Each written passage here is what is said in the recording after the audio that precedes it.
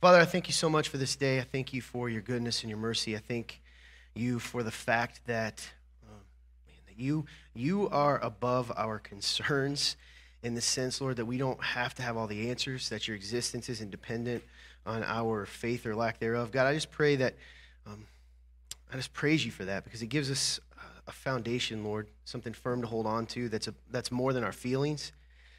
God, I pray right now for everyone in this room.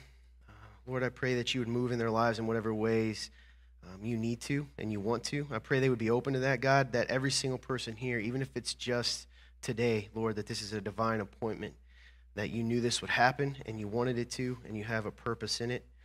And I pray that would be made clear to them. Father, I pray you'd help me to preach your word and only your word, and that I wouldn't get in the way. And I'll give you all the glory. In Jesus Christ's name we pray. Amen.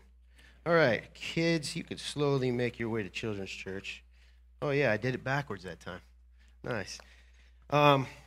So if it's your first time, my name's Todd. I'm the pastor here, and you're coming in the midst of a series that we're doing called Tribes, in which we're kind of talking about the fact that in Christianity as a whole, we sort of have created these tribes. And whether we admit it or not, there's a strange competition and a strange, I don't know, that we've kind of let the world infect and separate us and our own pride and sort of everything that comes out of that. So that's where we're at. And you don't have to have heard the others to get this. I just gave you this overview. But we're going to watch a clip real quick. It's only a minute, and then we'll talk about it. No man, no woman, no child should ever have to drink green water with bugs, with algae, with disease in it. Bad water and a lack of toilets kills more people than all the wars in the world. We know how to bring clean drinking water right now to every single person on earth.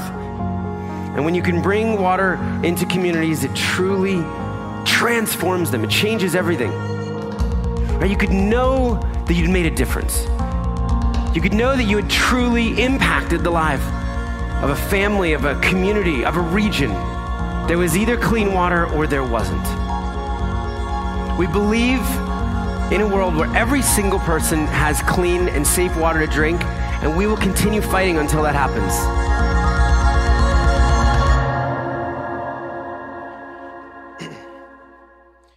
There is, I saw this organization. I was listening to a couple of other sermons, because part of my challenge for this series, just so you guys know what I'm doing, is I'm listening to some pastors and preachers who have been called false and stuff like that, to make, instead of just listening and deciding, letting someone else tell me, I decided to do that. While I'm listening to it, because YouTube knows everything about me, the ad that came up was this, and it was way longer than that, and I searched so long to find the actual ad, and I couldn't find it. So this is way shorter. So I'm going to tell you a little bit more about this organization, and I'll explain why I'm even talking about it.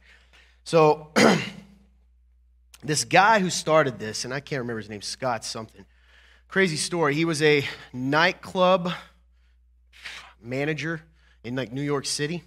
And in his own words, he lived his life for the first 30 years, I believe, essentially pursuing every kind of debauchery you can think of. That's what he did. Drugs, alcohol, sex, money. And for no reason, we don't get any mention of his faith here. And that's what's interesting. He came to the end of the road. He just realized his life was empty. So he sold everything he had and ended up going to, I believe, somewhere in Africa. Could have been Asia, I don't remember.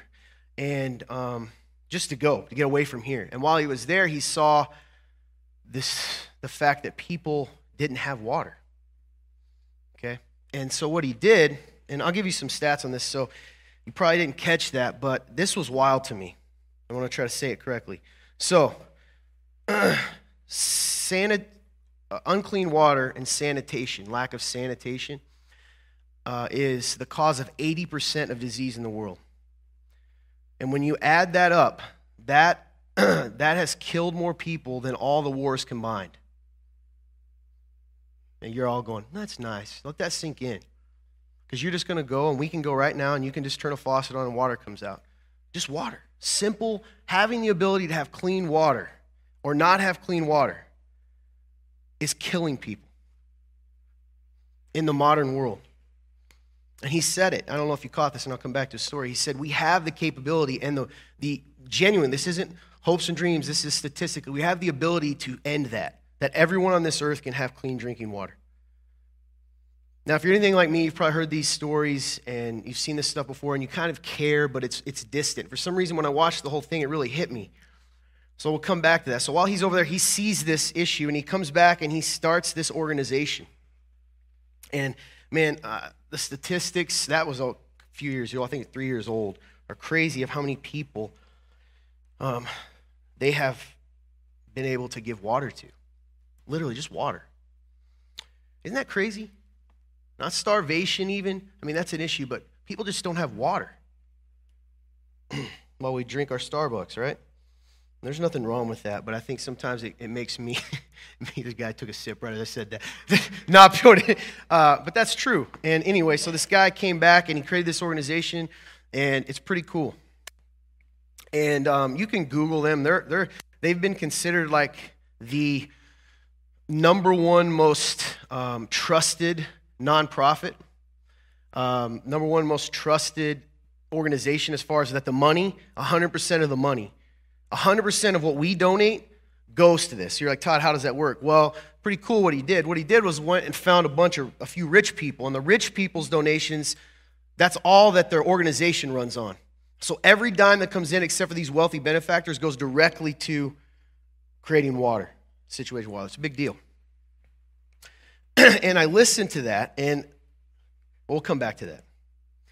Who here, and I wasn't going to say the name, and if you are, you're not hip to this lingo, that's okay, I'll explain it.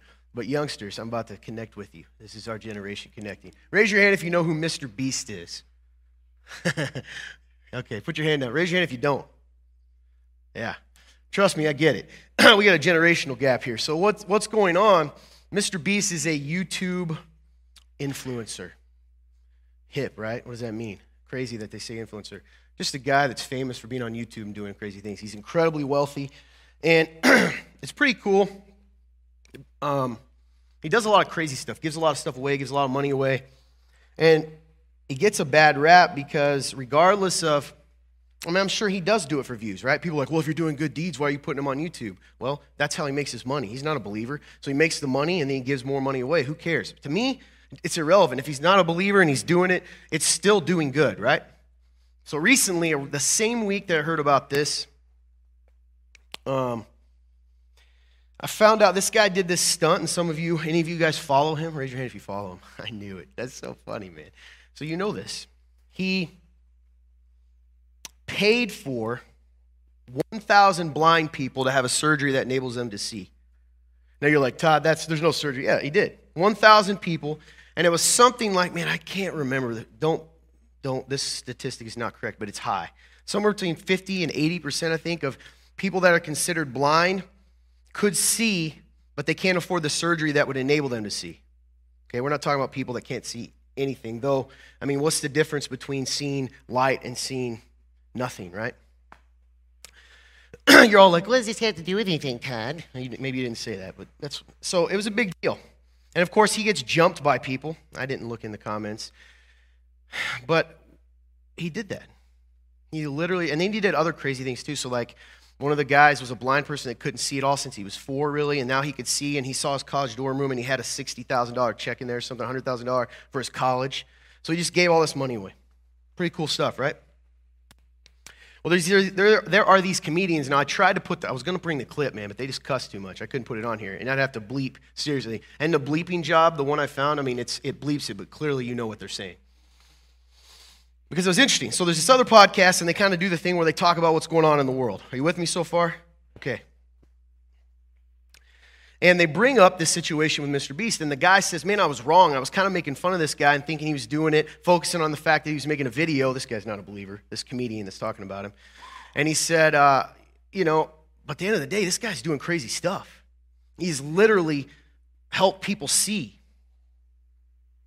And then all of a sudden, randomly, and I wasn't looking for this. I don't even know how this popped up. Holy Spirit's real. He says this word, he says, they're all kind of joking, and he says, do you think that the churches that are watching this, do you think any of them are starting to go, man, we got to step our game up? He said that. Ha, ha, ha, ha. Then he called out specifically, and I'm going to say the name, but it's really for all of us, right? He's just famous. He goes, you think Olstein, because I think a lot of it happened in the Houston area, I guess. He said, you think Olstein's sitting there like, why isn't he doing this stuff? That's what they said. Now, stay with me because I'm sure they do some things, right? And Christians, it makes sense that maybe their stuff's not going to be as out there, but let's be honest. Stuff like that would get out, stuff this big typically.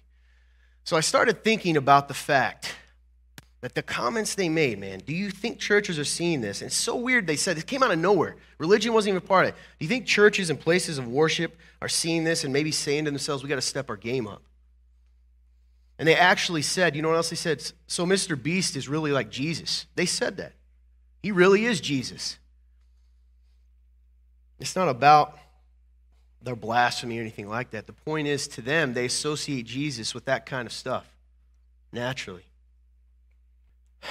So I started thinking about this, and when you think, it hit me that and I said this a few weeks ago, but we spend so much time arguing about what's biblical that we don't live out what's biblical.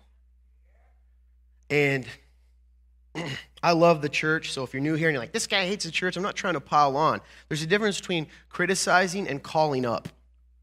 And we're meant to do more. And I started thinking about this, and before, someone's going to see it out there, you guys are like, well, we don't do it for them, and Jesus said don't let, your left hand know what your right hand's doing, blah, blah, blah. Yeah, I get that. But that's just excuses. And I want you to know it hit me. Just something simple. This is going to seem bizarre maybe, but are there people in this community, and I think the surgery wasn't even a crazy amount, I don't think, but let's say it was even $1,000.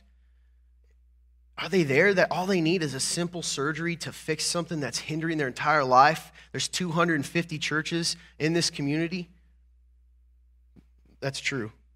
Maybe not after COVID. I haven't looked at the update, right? As far as percentages it closed, because that really happened. But man, and we think they're going to walk up to us? And even if they did, what happens? I'll pray for you. And do we even do that? And I guess I just started thinking, man, you type in Christianity on YouTube and you're going to get a bunch of articles about false prophets and revelation and mainly false prophets, and this guy's attacking this guy and this guy's attacking that guy, and this guy is, has it all wrong, and you don't see stuff like church pays for 1,000 people to be able to see. It's a couple years old, but oh my goodness, what's it called? I'm losing it. The thing where poll, that's it. There's a poll.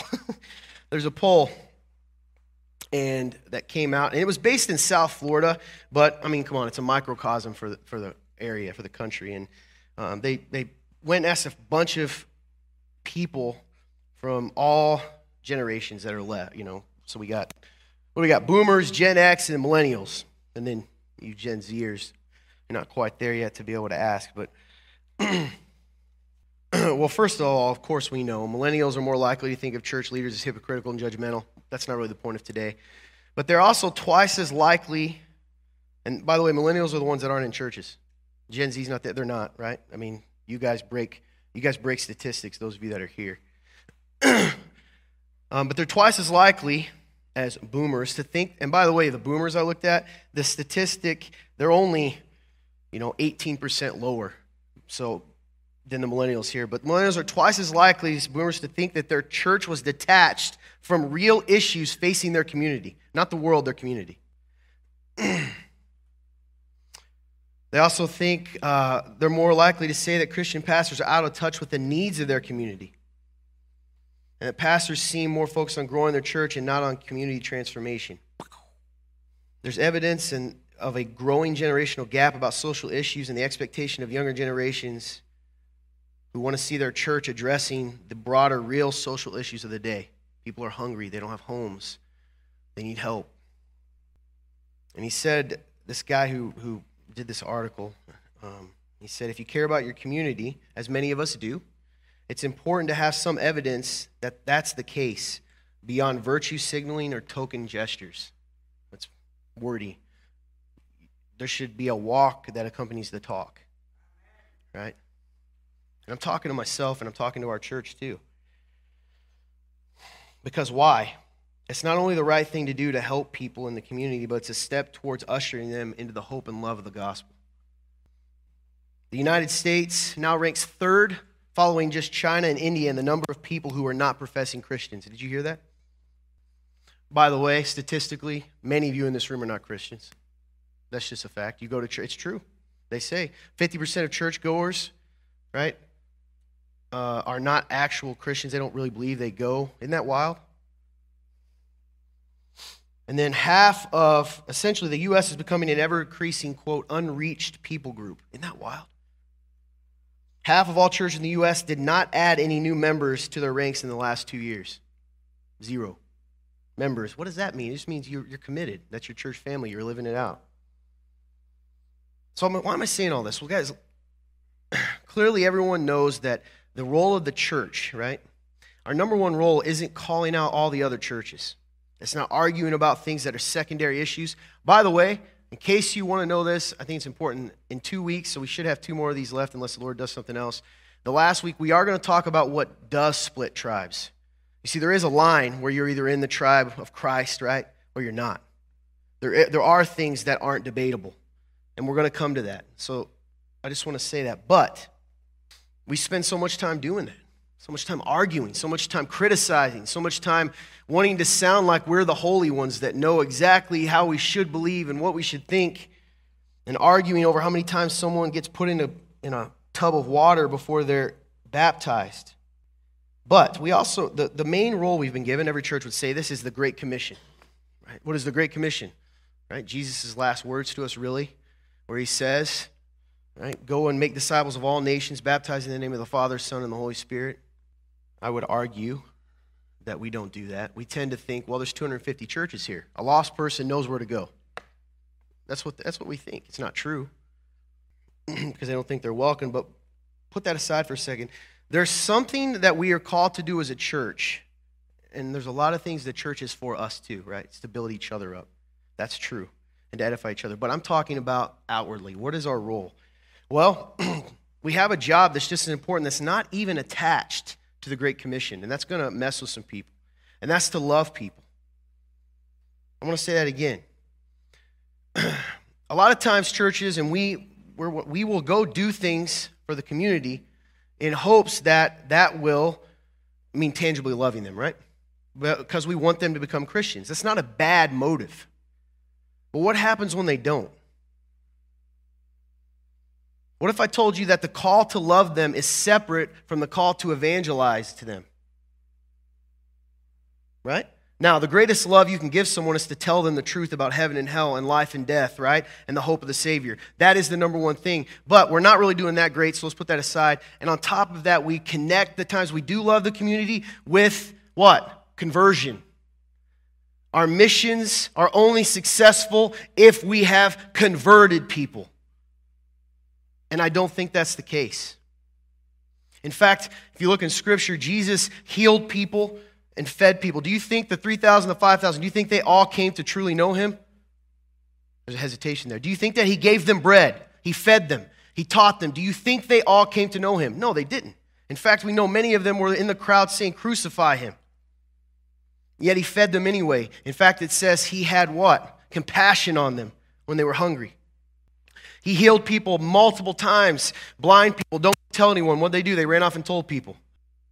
We also see, so guys, I'm telling you, love the Lord your God with all your heart, soul, and mind. And the second is like it, love your neighbor as yourself. So I'm not saying that we shouldn't tell people about Jesus. But what I'm saying is, even if you didn't, right, even if they were hostile, even if they were your enemy, would you still give them a cup of water? Would you still love them? And the truth is, everyone in here and everyone in the world that's a Christian is going to say, yes, I would. No, you don't. And me either. We're talking about churches as a whole. So we have all these tribes arguing over things that I don't think Jesus is going to care about.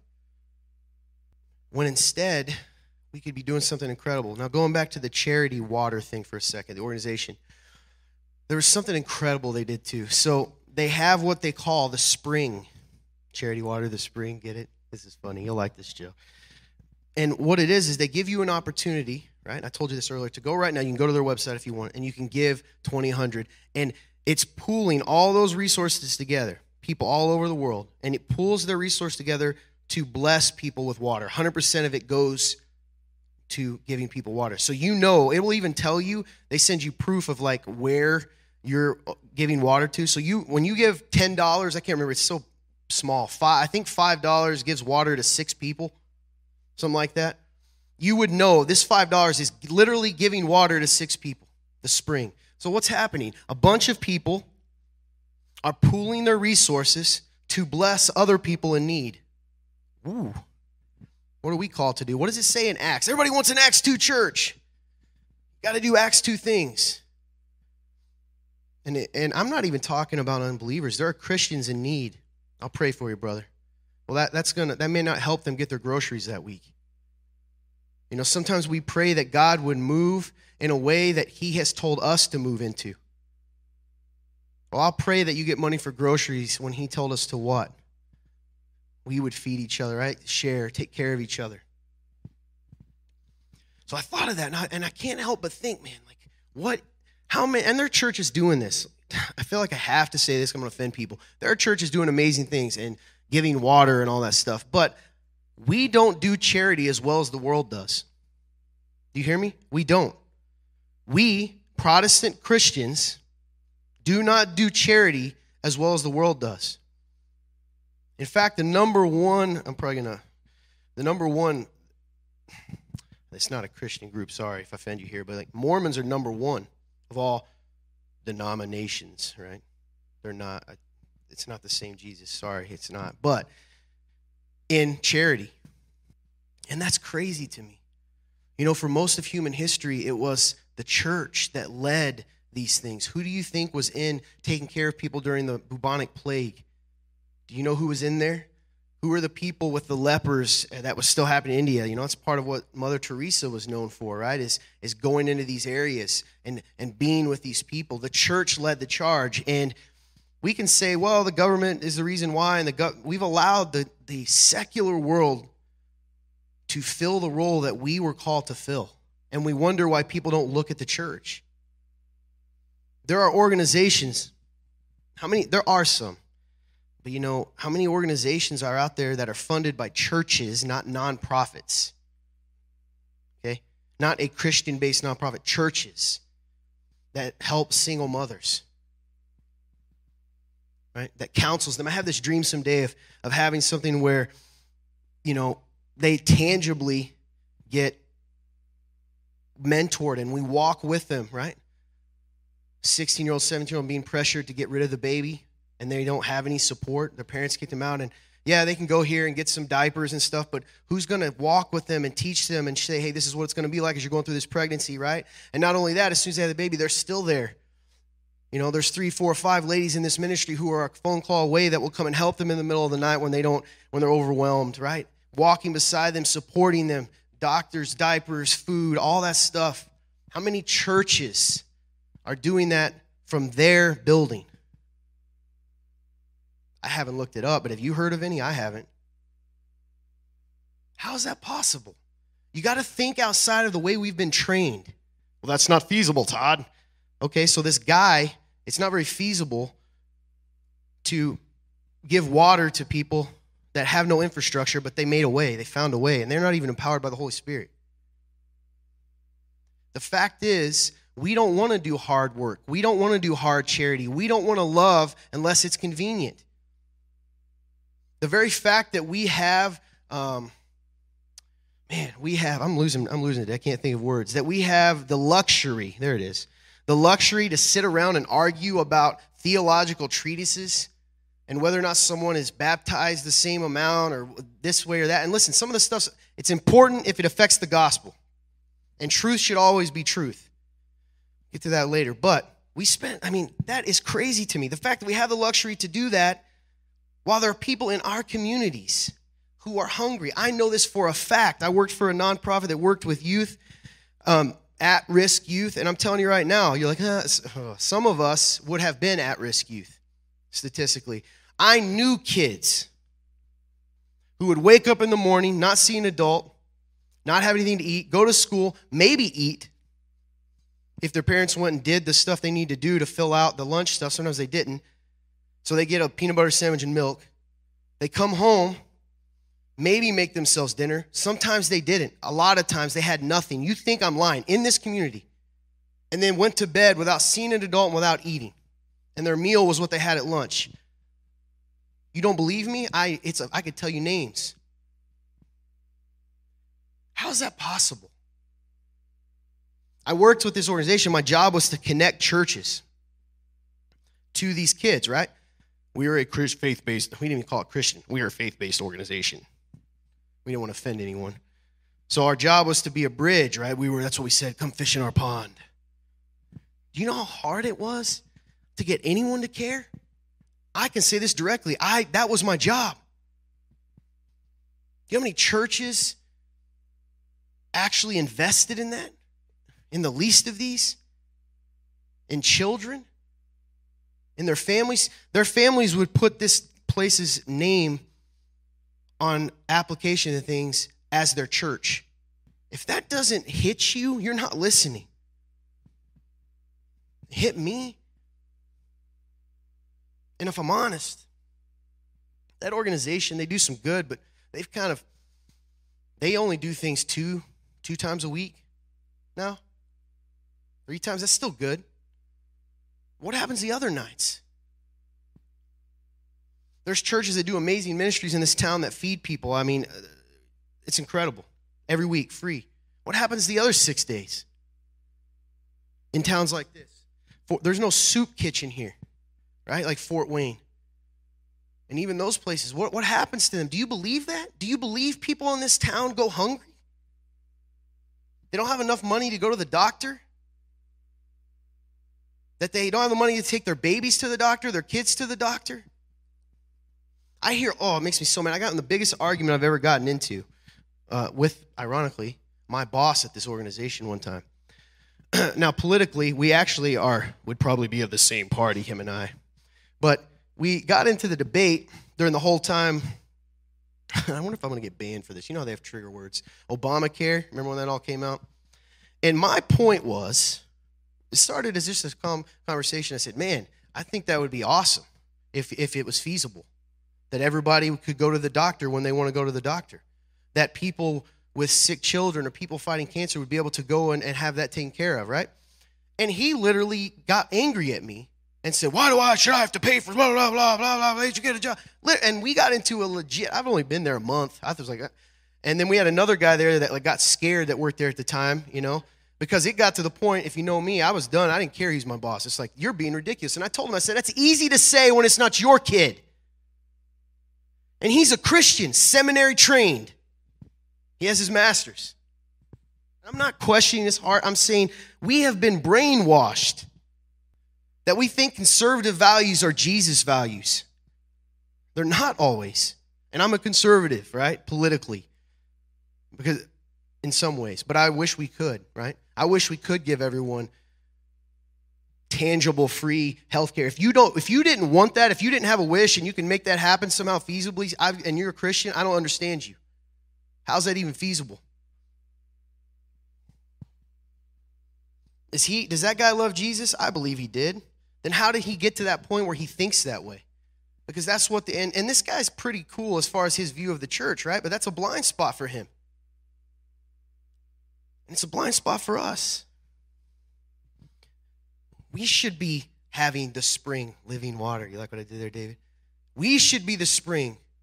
We should be the water. We're the ones. Jesus said anyone that gives even a cup of water to one of these little ones, right, is blessed. He's done it for me. Even a cup of water.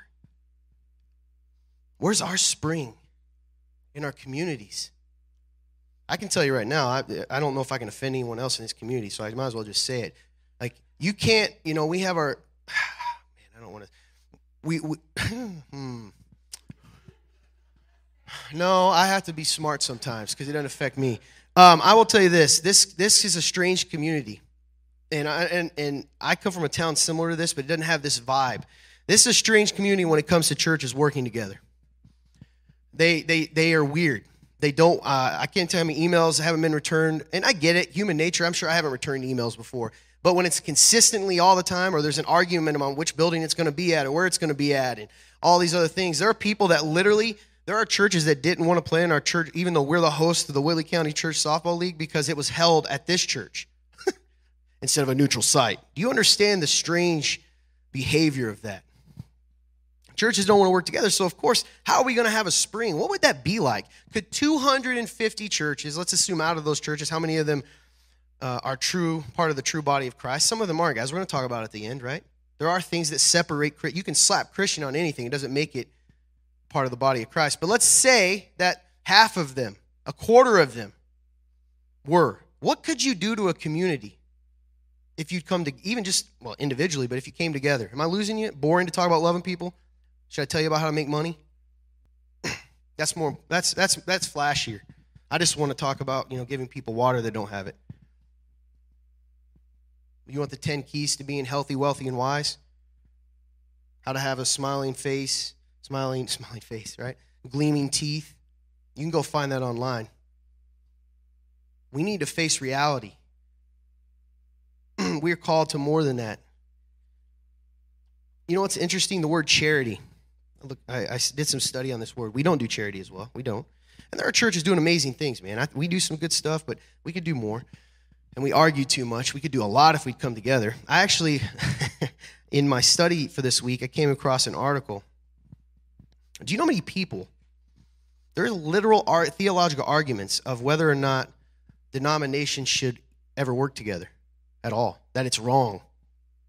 You think, I know, you're like, no, it's not. It is, it's true. And these are not just hobos, like random, people that are madmen. These are doctorate, intelligent, theological people, and they're debating, well, I can't believe this is just unrealistic.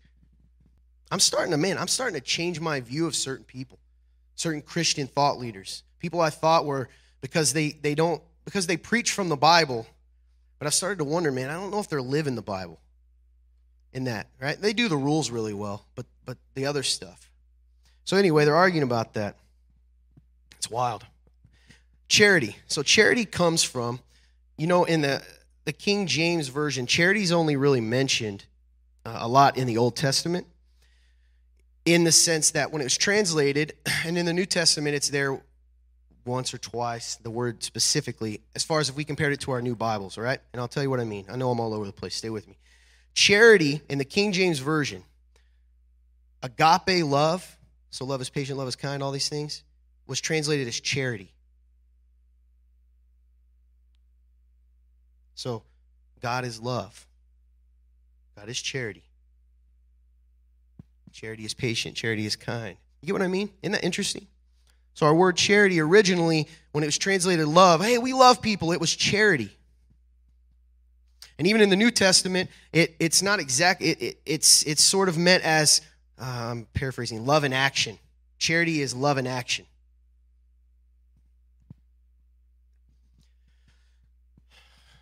Man, we got to do better. And it starts with individuals. Every church is made up of individuals, right? Church with a little c.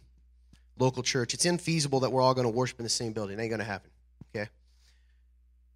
But what if we just stopped thinking the way we've been programmed to think and started thinking outside the box? What if we stopped saying someone's giving water to people out there, some non-believers, but we're going to figure out a way to give water? What if we started saying, man, what can we tangibly do in this community? Not just once a week, not just once a month, because there's been some times that churches have come together in this community, but they're usually wrapped around an event. What would it be like if they were committed and wrapped around a need? You know what I mean? Even together. I don't know what it looks like. So before you go, Todd, that's not very feasible. That's silly, right? I hate the word impossible. If you know around here, if you work here or spend time here and you tell me something's impossible, we already have a problem. Because the guys know what I'll say, right? I'll go, you're telling me, that's what it starts with, that this isn't possible, right? AJ's nodding, he knows this, right? Because I'm stubborn. I will go teach myself coding if I have to, all right? Because I'm going to teach you that this is possible. But that's what we think. What we really mean when we say possible is we mean it's not easy. So I want to talk today about that. I want to talk today about how serious this call is. That we can't just say we love people as we sit on our fancy buildings, okay, and enjoy our warmth and our cool and walk out and feel better and drink our coffee. We can't just say it. That is not the definition of a Christian. Jesus doesn't say, hey, they will know you by if you talk about your love. It has to be agape. It has to be love in action. It has to be charity. That is what we are supposed to do. Jesus did it. Yes, he would tell them the gospel. And I'm not saying, anyone knows me, I'm all about that, right? Because the root of almost every issue is that. Is not knowing the truth of who you are, the truth of knowing Jesus, all of these things. But we are called to serve people, to feed the poor, to touch the untouchable, to love people, to grieve with people, to give people water. And everyone, my biggest fear is we're going to walk out of here like we, every other time, a million churches in the world preach something on this and nothing changes. Nothing. You want revival? Revival's not an emotional response to a worship experience. Revival is life change. It's recommitment. It's opening your eyes and seeing the truth. It's hearing the truth. It's living the truth. And if you're mad in here, and some of you are, who told you to be mad? What am I saying that's not biblical? If you're angry, let me tell you what that's called. It's called conviction. And you're mad at me because you think I made the rules. I'm just telling you the truth. And I'm right there, okay? So I can have a mirror right here and I'd be saying the same things. We're going to read into this and we'll talk at the end. If you have your Bibles, turn with me to Matthew chapter 25.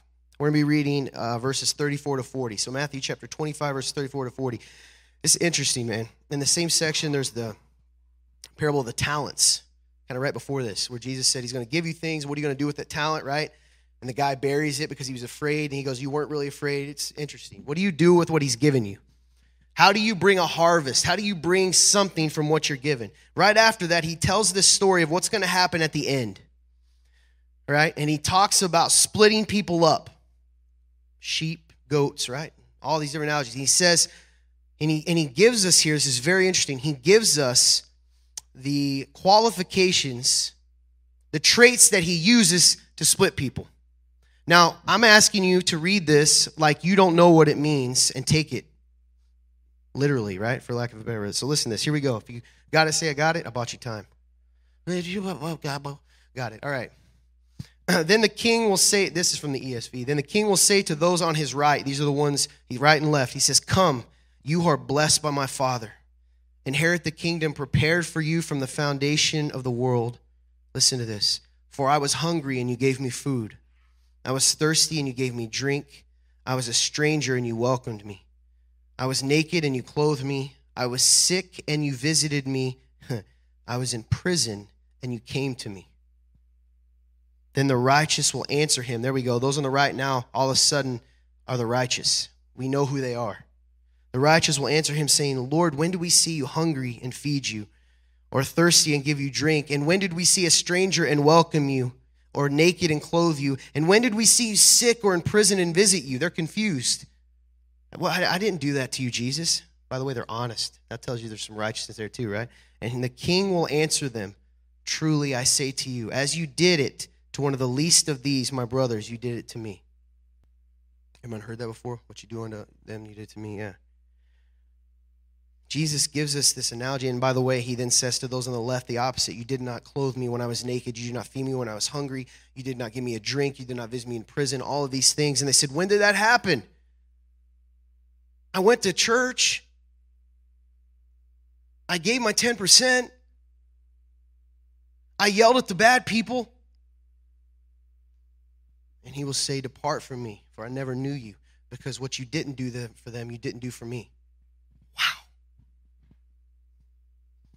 So the guy in prison, right? Luke, the guy in prison, that's what they're saying. You got a guy, Pastor Luke helps run a ministry in Warsaw where they go into prisons. Hard to find people to go in there, isn't it?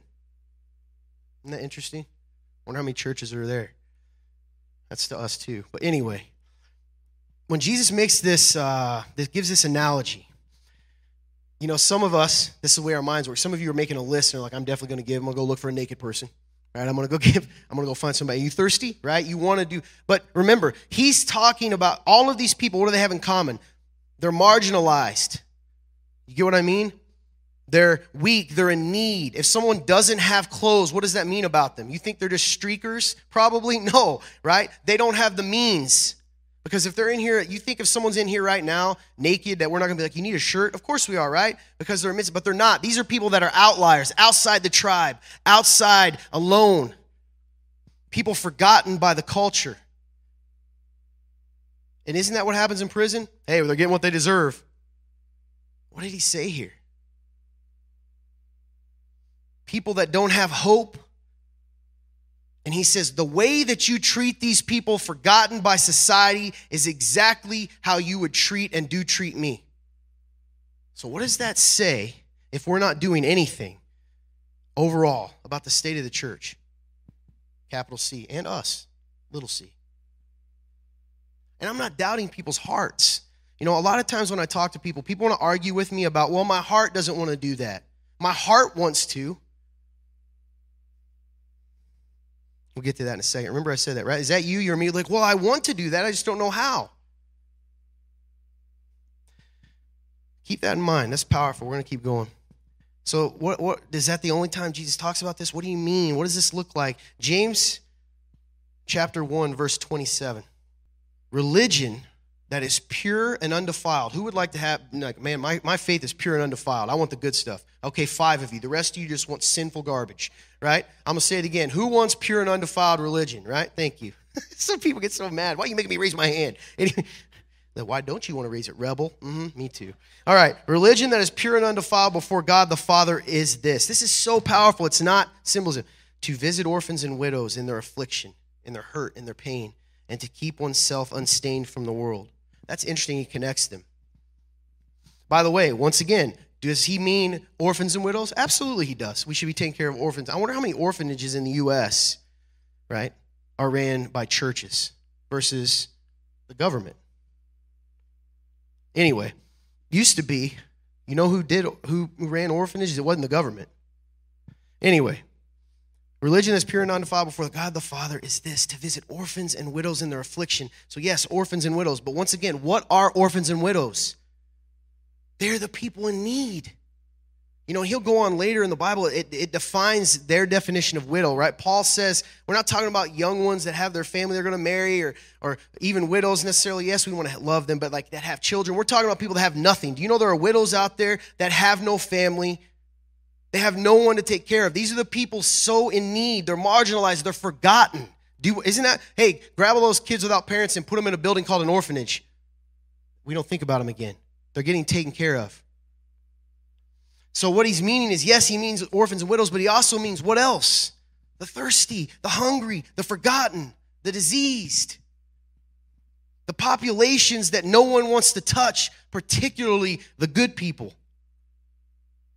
Now, some of you in this room, you're real fired up like me, and listen, you're like, yeah, that's easy for me. I love people. It's one thing to say it and another thing to do it. So you say you do.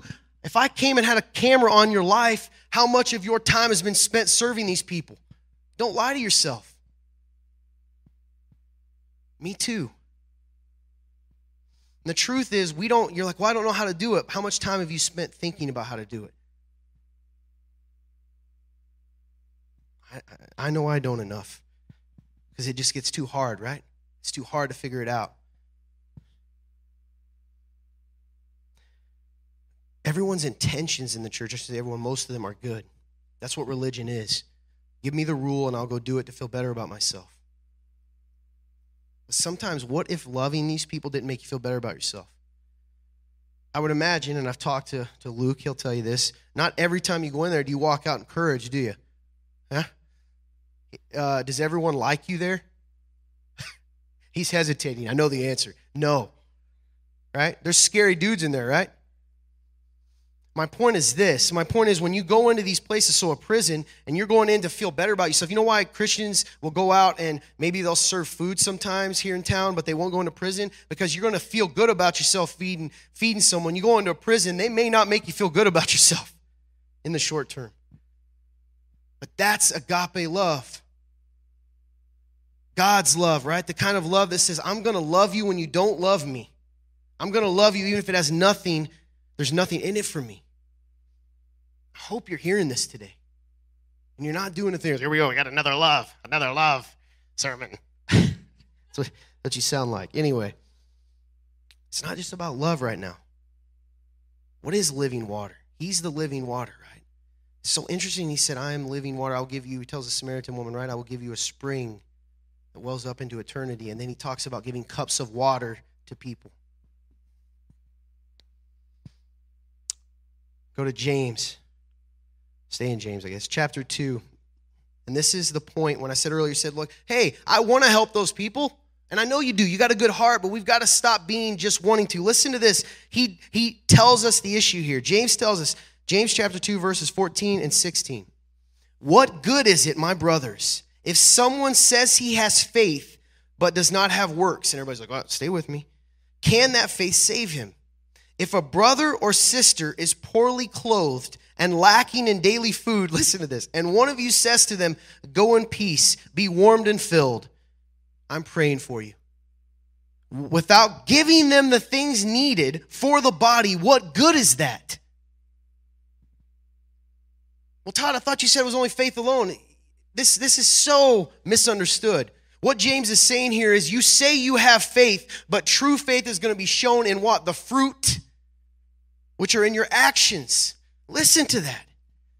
What good is it if you say you're a believer, but you don't ever show that? What good is it to say you love someone, but the best you've ever done is give the guy at, pack a sack $1, but you didn't want to give him too much because he might buy drugs, right? How many of you, listen, those of you in this room today, I don't know all of you. I'll say most of the members because I know you fairly well. And you worry all the time about money because you got a bill that hasn't been paid. How was Taco Bell this week? When there's people that don't have that. He says, can that kind of faith, the faith that doesn't show itself in action, that's not saving faith, because guess what it is then? It's not pure religion. It's just religion. It's just rules.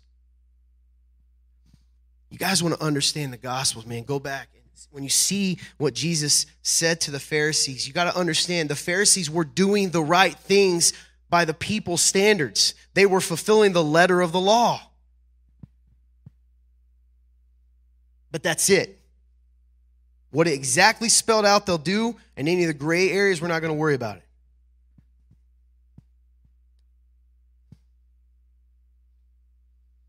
What good is it, my brothers and sisters, if someone says he or she has faith but doesn't show it? Can that faith save him? That's not a true saving faith. Why? Because faith in Jesus Christ, someone who's put their actual faith in him, are what? They're transformed and empowered by the Holy Spirit, right?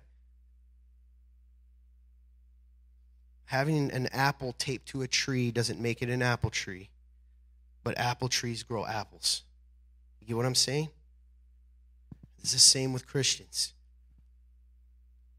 Love, love, love. We talked about last week, God goes so far as to say he who says he loves God and doesn't love his brother is a liar, and the truth is not in him.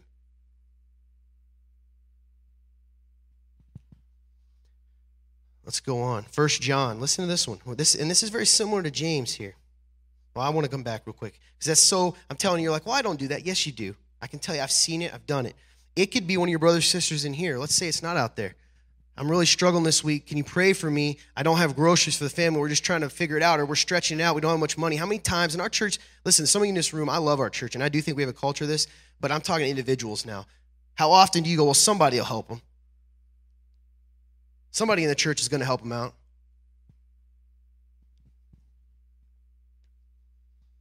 Isn't that the same as like, hey, go in peace. I hope you get some food. I'll pray for you. Oh, it drives me mad, dude. I tell a story all the time. That youth, whatever that was called, we were part of. I shouldn't say it. I already did. Youth circle, I'll call it that.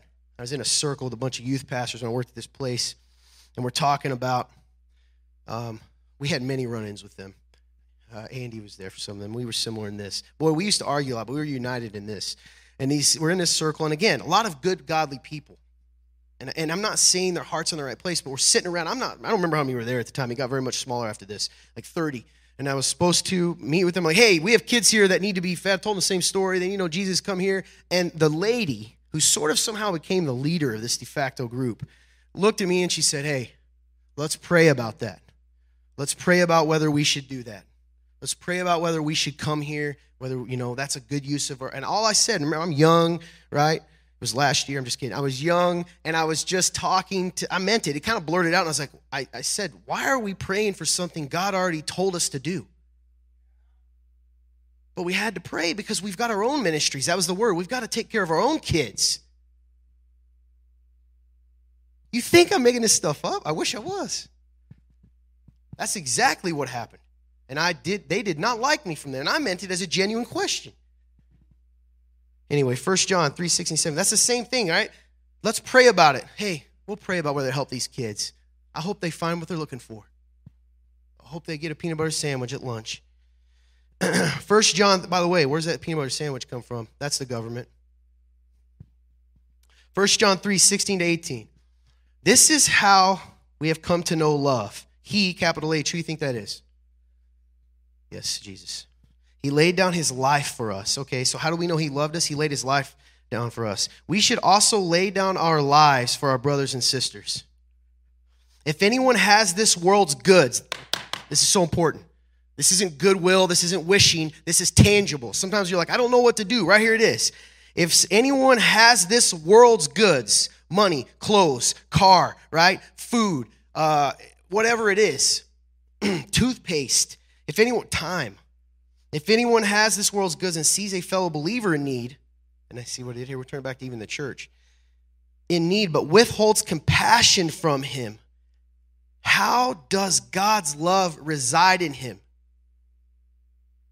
Little children, this will punch you in the mouth, ready? Little children, let us not love in word or speech, but in action and in truth. See, that's where the rubber meets the road, folks. Rubber meets the road here in America, Christianized, right? Even though we're third as far as those that don't know him. But I love people, man. I go to Bob's First Church over there, and we love people. Last year, we sent 2 pizzas to the local youth place. Now, you guys want to go in our computer lab and work on our social media project? I should punch us too. Anyway, the point is saying you love Jesus, saying you're with Jesus. There's a point, everybody wants to say they're with Jesus until it comes time to touch a leper. Everyone's with Jesus, right? Until it's, maybe you want me to change it for you? Until it means preaching to that prostitute, giving them money. Like, well, that doesn't happen here. Y'all silly. They don't advertisement on, like, you think they're going to put that on the TV? You think 1-800 prostitute? That's not how it works. This stuff goes on. My point is, whatever, and by the way, I need to say this because some of you also, I've witnessed, we've had men come to this church. There was literally a guy who said, Todd, I go to the strip clubs every weekend, and I'm going to be a light there.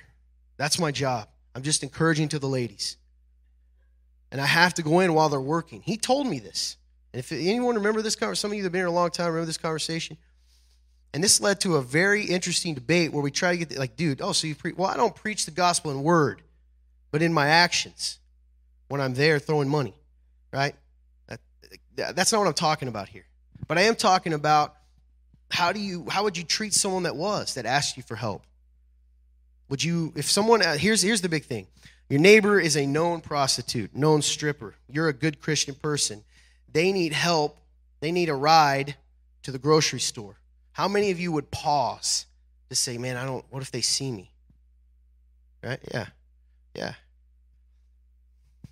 And again, I feel like I have to say this. Clearly, use wisdom, but right? But that shouldn't be your first thought. The first thought should be, how can I help? And I'm trying to put this in a way that you'll understand that you have a line. Ladies, you're like, I would help that. I could find so many for you. What about the smelly guy? You know what I found out? Did I talk to you guys about this? Have I talked to you guys about my creepy, handsome meter I've come up with here with you ladies? Some of you go, what do you mean? I'm going to tell you right now. I'm gonna teach you this. Jenny, you're going to love this. This is true. I found this out about you ladies. Two different guys. Guy one, Brad. Just making the name up. There's a Brad in here, I'm sorry. Guy two, Jose. Making it up, all right? Fine, Dwayne, whatever. It doesn't matter. We'll say Jose. Brad comes up to you. It's a little bonus for you, Kaylee. You'll like this. He leans over. You haven't met him. He said, how's it going, Kaylee? Except, he looks like a, what's that guy's name that used to be on the Goonies? Sloth. If you don't know, okay, he looks like, he smells bad, he's ugly, he's wearing dirty clothes, right? His teeth have green in them. You don't even know how that's possible, right? Let me tell you what you're going to do. I'm going to come up to you and go, hey, and you're going to go, I have concerns about him. He's creepy. Okay? Stay with me. Jose comes up. Jose looks like Ronaldo or Brad Pitt or whoever you consider to be the handsome guy here. Who is it, Jill? Can't say it. Yeah, you don't want to say it. Tim will get mad. Right? Right? Hey, who's some handsome, famous guy? Don't pretend you have never said it. Who? They blank. There isn't any. Pick your guy. He comes up and goes, hey, Kaylee, how are you? I'm going to go, hey, did you meet? Man, something about him. He just seems like a really nice guy. He went out of his way to say hi. I've noticed that people's creepiness is directly opposite to their level of attraction, right? So meaning, if you're really good looking, you're not creepy, no matter what you do. If you're not, if the man isn't, he's a creep no matter what he does. That has nothing to do with this beyond how do you treat those creepy guys. But that's interesting. Little children. But I am serious. There's some truth in that, right? How do you respond in those moments? Let us love in word or not love in word or speech, but in action and truth. How do you love people? How do you love people? What does it look like to do? To be Jesus what would it look like for us to come together and create our own spring here first? Well, Todd, I give my offering and that funds the ministry. That's not what I'm talking about. If you go to this church or you plan on it someday, and you come to me with an idea, I already know people are going to tell you, what am I going to say? Yeah, go do it. And we'll support you. Don't ask me to make it a program. Not everything has to be a program. We can just go do it. And I don't have the time nor the giftings to do it as well as you do. But I will help you. I'll be there with you. You want to build a wall? I'm not going to build it well by myself, but I'll be there carrying heavy stuff. That's about all I'm good for. But I will do that. And that's just as long as my back's okay. What does it mean? What would it look like? Like, seriously, what could we do in this community? And I just get to the point, I've done this long enough, people are going to come up and they have good intentions, man. And they have these really great ideas, but as soon as they find out that I'm not going to be the one leading it, the interest goes away. The need's still there. So, I'm going to give you your list. You love the lists. So, what is it like? I put loving like Jesus. You could say charity like Jesus. You could say water like spring, whatever. You ready? You're going to love it. Number 1, love like Jesus. There is no number 2 or 3. That's it. I tricked you. There's your list. I'm serious. That's your list. Love like Jesus. What does that mean? Well, we can talk about that for a second. First off, if you don't know, tricked you, go read the Gospels. Jesus didn't see a leper and say, that's gross, no one's near that guy, I'm not going to touch him. He touched him and met his need. He didn't see a hungry person and leave them hungry. He didn't see a blind person and lead them blind. He could do that. We may not be able to unless you could. He didn't leave an outcast unseen. He didn't, it doesn't matter. He didn't leave someone sick if he had the ability to help. He didn't keep them sick. When he was on a mission, and he had important things to do too. But every time someone came to him and asked him for a healing, for something like that, every single time he moved into their life, He didn't say, it's okay, go to the temple. They will handle it. They will take care of the poor. You remember the law. If he had the ability to meet the need, he met the need. And he expects his people to do the same. That means individually, you need to change the way you think. Stop letting Republican or Democrat determine your philosophy on loving people. You have to love like Jesus. That's what you call it. If you're a Christian, that is what it is. The world is watching us. They're saying Mr. Beast is Jesus. Why? Because the church doesn't look like him. Now, I think the church is the most beautiful thing in the world, and I do. And listen, the church does a lot of beautiful things. And if you erase the church from the world right now, even though we're not doing as well as we could, it'd be a dark place because we're still light and salt. I'm just saying, you want revival? Revival isn't just a refocus on worship or an emotional response. It's a refocus on the things of God that's shown not just on Sundays, but the other 6 days of the week. How are you going to be different? How many times, I'm going to call us out. Has Luke said, anyone want to go to the prison with me? Really need ladies. We need men. How many of us have gone? One time even. How many of you don't serve in your church and you've been here for years? I just said brother or sister. Well, I don't have time. Yeah, you do. Jacob here, he's not going to like this. He came early on in his faith and he couldn't be here when everyone else was on this maintenance crew, grounds crew, and I'd look out and the guy's pulling weeds by himself because he wanted to serve. Why? That's the thing, man. The people that have been in the church the longest should be the ones doing that. It's people who meet Jesus and want to do what he did, and then what happens to us over time, we become acclimated to the culture instead of being culture setters and being like Jesus and say, we do what Jesus did. We serve and we love. I'm telling you, you are used to things because that's the way it's been done. That doesn't mean it's the best way. We, the remnant, I am convicted. And we love people, and I'm proud of our church, but gosh darn it, we need to make a dent in this community. And you're waiting for me to do it. I don't know how to do it by myself. When does it stop becoming talk? When are you going to start calling out other places when they want to talk about stupid things more than loving and serving people? When are you going to talk to your great uncle Johnny or your cousin Bill that's in seminary who's arguing about Calvinism or Arminianism while he walks by the homeless person? Why are you so afraid? Why don't you talk to your in-laws who you know don't love like Jesus? You're not willing to what? To tell them the truth? So you let them set the culture for your family? Or your parents? Or your wife? Or your husband? And calling out doesn't always mean yelling at them, by the way. It means telling them the truth. Asking questions. Stop being afraid. No wonder we don't go to prisons. We're afraid to talk to my dad. He might get mad at me if I tell him he's not being like Jesus. Man. We got to be better. Love like Jesus. So he looked for opportunity. He didn't just wait for it. He loved in words and action. He did both. It's not just walking up, chucking a hamburger at someone and walking away, right? And you know what else he did? He used those opportunities when they would say, why are you like this? What an easy answer for you. Because someone showed me great kindness when I was lost, right? Jesus did that for me, and you're worth it. Stop looking like a good Christian. Stop it. Because if you're really doing what Jesus did, you're not going to look like a good Christian a lot of times. You're just not.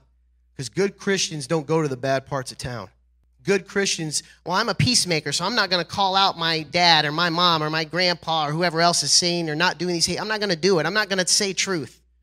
I'm not just talking about a post, by the way, not aimed at anyone. Hey, if you're going to talk about someone and you're like, I'm really brave, why don't you put a name on it? If you're going to say it, say it. Men, some of you men, and you chickens. Well, my wife gets upset if I talk to her mommy or daddy that way, even though they're very hateful and claim the name of Christ, and you know it, but you don't say anything because, well, I might offend them. No, they're going around speaking for your king. You're letting other people set the culture of your family because silence is acceptance. I hope I made you mad. Because if I did, it's you. I'm going to do it next time. No, you won't. because you want to please the world. Sometimes the world is that person laying to you next in bed that you don't want to upset. And ladies, it goes the same thing, right? Truth is truth. In love, right? We speak truth in love, but we speak the truth. Do you know how the church got here? Because we were all like, well, I don't want to be the one to set the culture. What if I offend someone? So some other guy who doesn't care goes, well, I'll do it. Let's hate people. Let's argue over these stupid things. That's the way it should be. Let's judge. Let's not forgive. Let's condemn. You know, some of you come up to me sometimes. I'll just give you me, and it's the same thing. And you don't have to believe me. And you'll say, hey, so-and-so in my family, man, I'm really hurt. They were trashing you and saying you're just me. Could be the church too, but let's say it's me. And they just hate you, and I know it's not true. And I said, what'd you say? Well, nothing. I wonder how many would raise your hands if you were telling the truth, right? That's just about me. It could be someone else. You know why? Because you're a chicken. It's not about me. One of my favorite things to say is when someone comes up to me and says, Newport, I've heard this about you, Todd. Is it true? I said, just assume it's true. Now what? I'm serious. Because not every rumor about me, some are true, some are not. But I don't care. I won't correct them. I used to. I'm a fighter. I want to tell them, here's the truth, and I don't care. Because the real lesson is, what if it is true? Is it possible to repent? Is it possible to change? It is or it isn't. It's all part of the same thing because they're watching us. By the way, I went late, and I need to say this, and then I'll end. So, last week, and if this was you, I'm not upset. I'm proud of you putting this in. Someone put a note in the offering plate that says, please stay on time. That's on the sign. I'm not going to do that. Okay? Many times I end on time and rush, and everybody's like, why'd you talk so fast? Because people do that. Right? And I want to get you out of here, but I'm also going to follow the Bible, and I'm going to follow the Holy Spirit, and we're going to do that because what you're wanting to do in that moment, if this is you want us to cater to one individual. And what you can do, and I mean this lovingly, right? No one's judging you. Stand up and go home if that's what you need to do. Okay? Just wanted to make an aside because that came up. And everybody always makes fun of me because they're like, Todd, nobody actually thinks that. Because I talk, and I'm like, yes, they do. That person probably isn't here. My assumption was they ain't going to lay a shot like that and stay probably. But, and I am, hey, you know what? I'm glad they told the truth. If they're not here, I'm like, you were just, but I'm not going to do that. Anyway, she's going to come play music. And guys, as we're sitting here thinking about this tribe, these tribes that don't matter, we're going to talk next week about what it means. How do we know, are you willing to show yourself as a part of the tribe, right?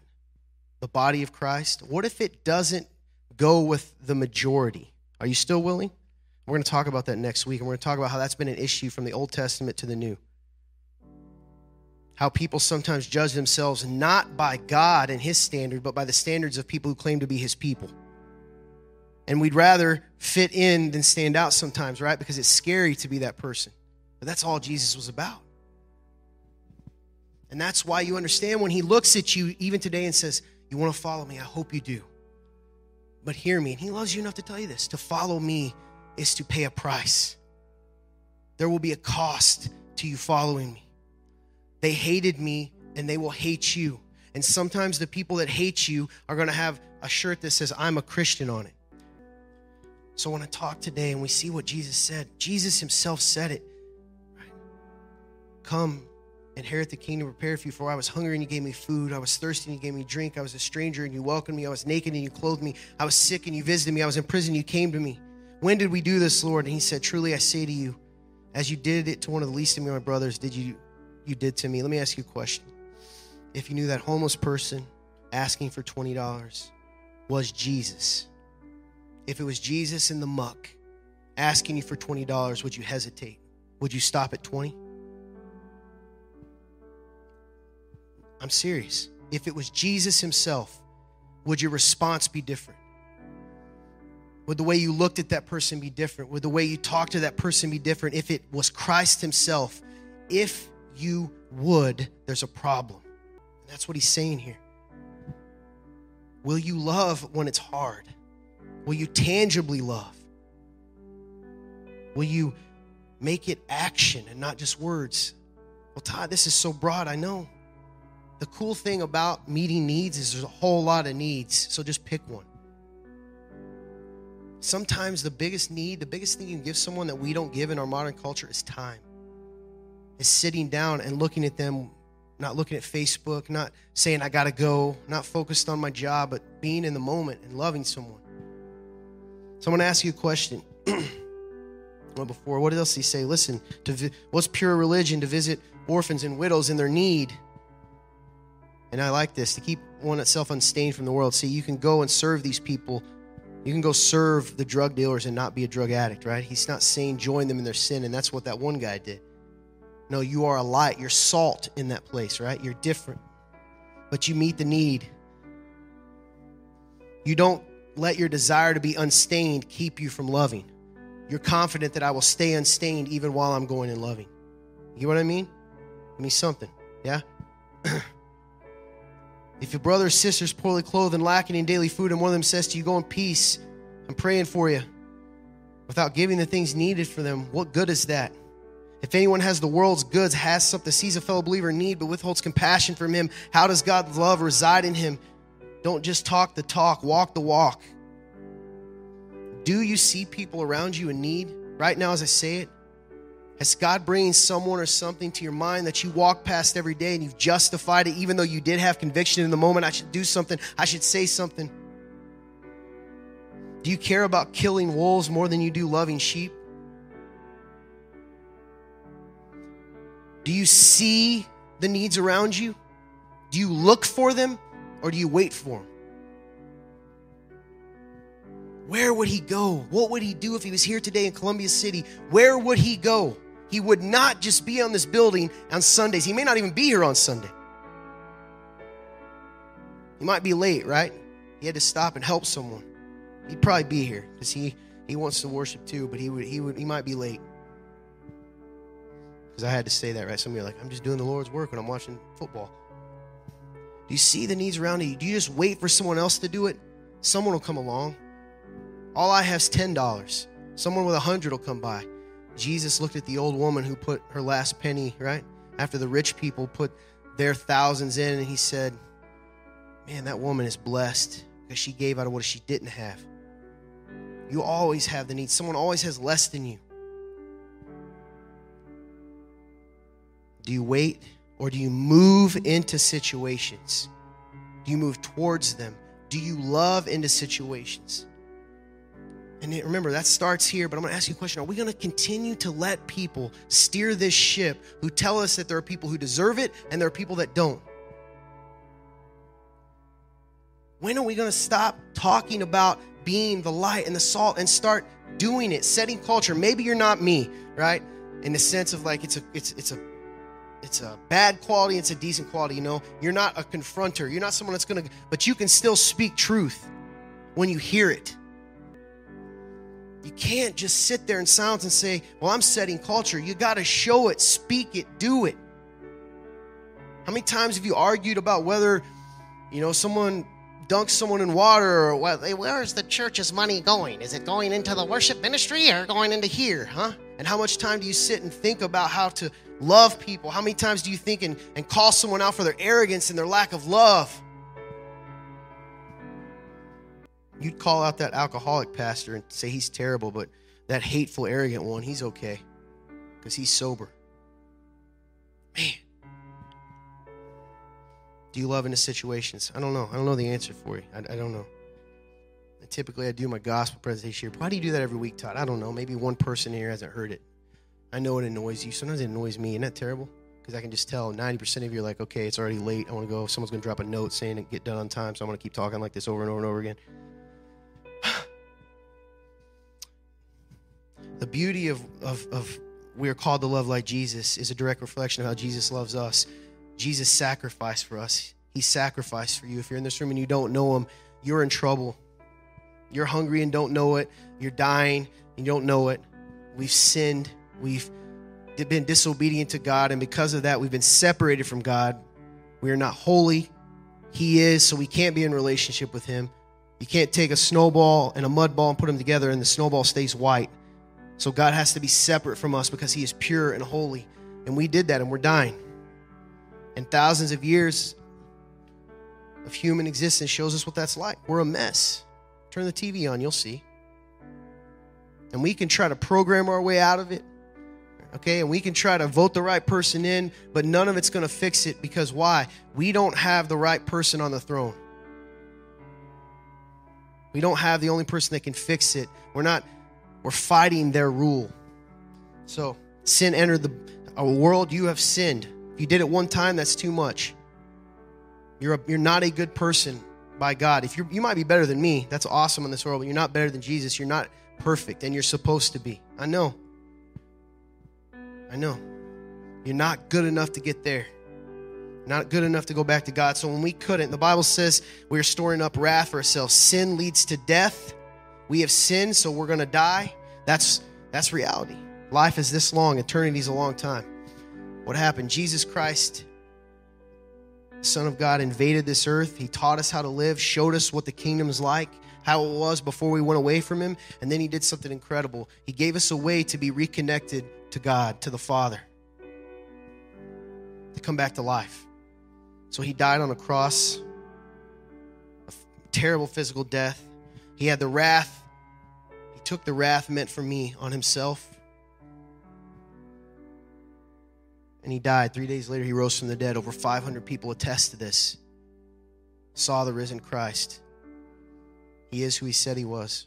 And if you're willing to come to him and repent, turn away from your ways into his, that's what it means.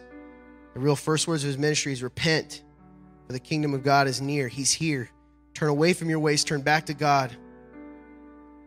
Tell him, I'm sorry for what I've done. I don't know how I'm going to fix it, but I will. Help me. I need what you give. The Bible says if you confess with your lips and believe in your heart that Jesus Christ is Lord and was raised from the dead, if you turn from your ways to him, he will do the rest. And if you do that today, if you make that prayer, if you talk to him, an incredible thing will happen. He'll take your sin. He'll nail it to the cross. Time doesn't exist to him. He'll take your wrath and have it. It will be what was poured on him, and in return, he'll give you the benefits of his perfect life. You will live forever. You'll be transformed. You'll be new. You'll have a whole fix that you've never been able to fix. Some of you in this room have been members of this church, and you don't know Jesus. I know this because we did a poll a while ago, and some of you said you did not believe in Jesus Christ, and yet you're here. You can fool everyone here, but there will come a time when the games are over, when the hiding's done, and you will come face to face with the King, and he is not a lamb anymore. Take today and respond. Kids, if you're old enough to hear this, then you're old enough to understand, and it doesn't matter whether mommy and daddy are Christians, and it doesn't matter if it doesn't feel true. You need to turn away from your sin, and you need to turn to God. Do that today. And if you're in this room and you know you haven't been loving the way he is, repent of that. Turn away from it. Make revival real. Let it show in every part of your life. We're going to have people up here ready to pray for you. Don't worry about the time. If you got to leave, leave. But be here, be present. Whatever you do, don't leave the same as you came in, because if you do, you're choosing to.